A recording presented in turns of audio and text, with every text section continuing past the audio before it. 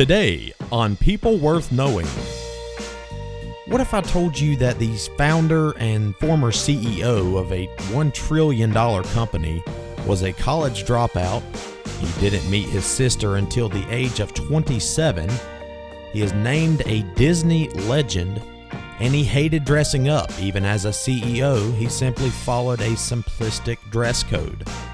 All that and more coming up on People Worth Knowing.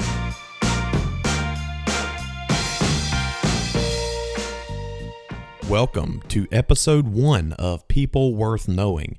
I am your host, Nick Harrison.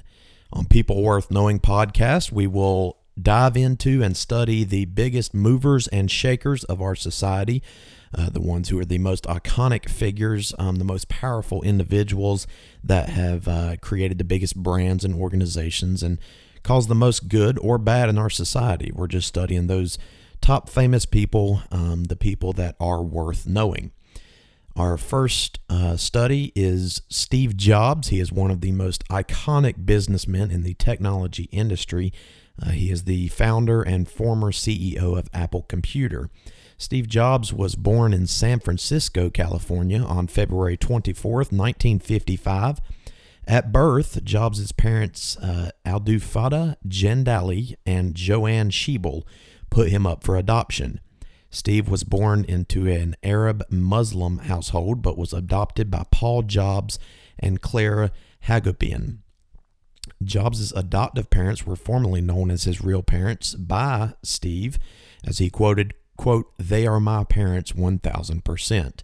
Steve's dad built a workbench in his garage so he could pass along the love of mechanics. Steve Jobs admired his father's craftsmanship because he quoted that his dad knew how to build anything.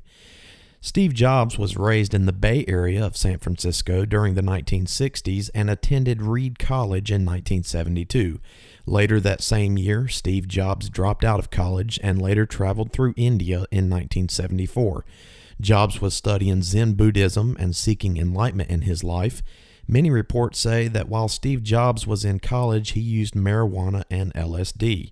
Steve once told a reporter that taking LSD was one of the 2 or 3 most important things that I have done in my life.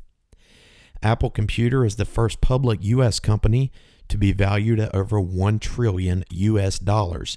It would have never made it that big if it weren't for the decisions of Steve Jobs. Steve Jobs started the company with co-founders Steve Wozniak and Ronald Wayne in April of 1976. Their original plan was to simply sell the Apple I personal computer, developed and constructed by Steve Wozniak. In only a time span of 1 year, the duo, Jobs and Wozniak, gained wealth and fame for the Apple II computer. The Apple II, developed by the tech couple, was one of the first highly successful personal computers that was mass-produced. Later in 1983, the unsuccessful Apple Lisa was developed as a result of Steve Jobs seeking the potential of the Xerox Alto. Steve saw the potential in this machine as it was a mouse driver and had a geographical user interface known as a GUI. Following the failure of the Apple Lisa, the Macintosh made a breakthrough in 1984, becoming the first mass-produced computer with a geographical user interface. Many more tests and advancement within the Apple company took place over the years and continue to do so today. In 1997, Steve Jobs became the CEO of his former company Apple within a few months. Steve Jobs was diagnosed with a pancreatic neuroendocrine tumor in 2003. This tumor worsened Jobs' health and eventually spawned a respiratory arrest, causing Jobs' life to end. Steve Jobs passed away on October 5th, 2011. However, during Steve Jobs' reign as a technology industry leader, he had received many awards and recognitions. In 1985, he received the National Medal of Technology, awarded by the United States President Ronald Reagan.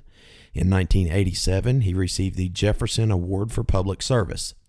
In 1989, the Entrepreneur of the Decade Award was received by Steve Jobs by Incorporated magazine. In 1991, Jobs received the Howard Vollum Award from Reed College. In 2007, he was named the most powerful person in business by Fortune magazine. In 2012, Jobs received the Grammy Trustees Award as an award for those who have influenced the music industry in areas unrelated to performance. In 2013, Jobs received the posthumously inducted. He was posthumously inducted as a Disney legend. In 2017, Steve Jobs Theater was opened at Apple Park in his name. Be sure to find all of the iconic movers and shakers, the power couples and power individuals that has created our society on our website at www.peopleworthknowing.com. I'm your host, Nick Harrison. Thanks for listening.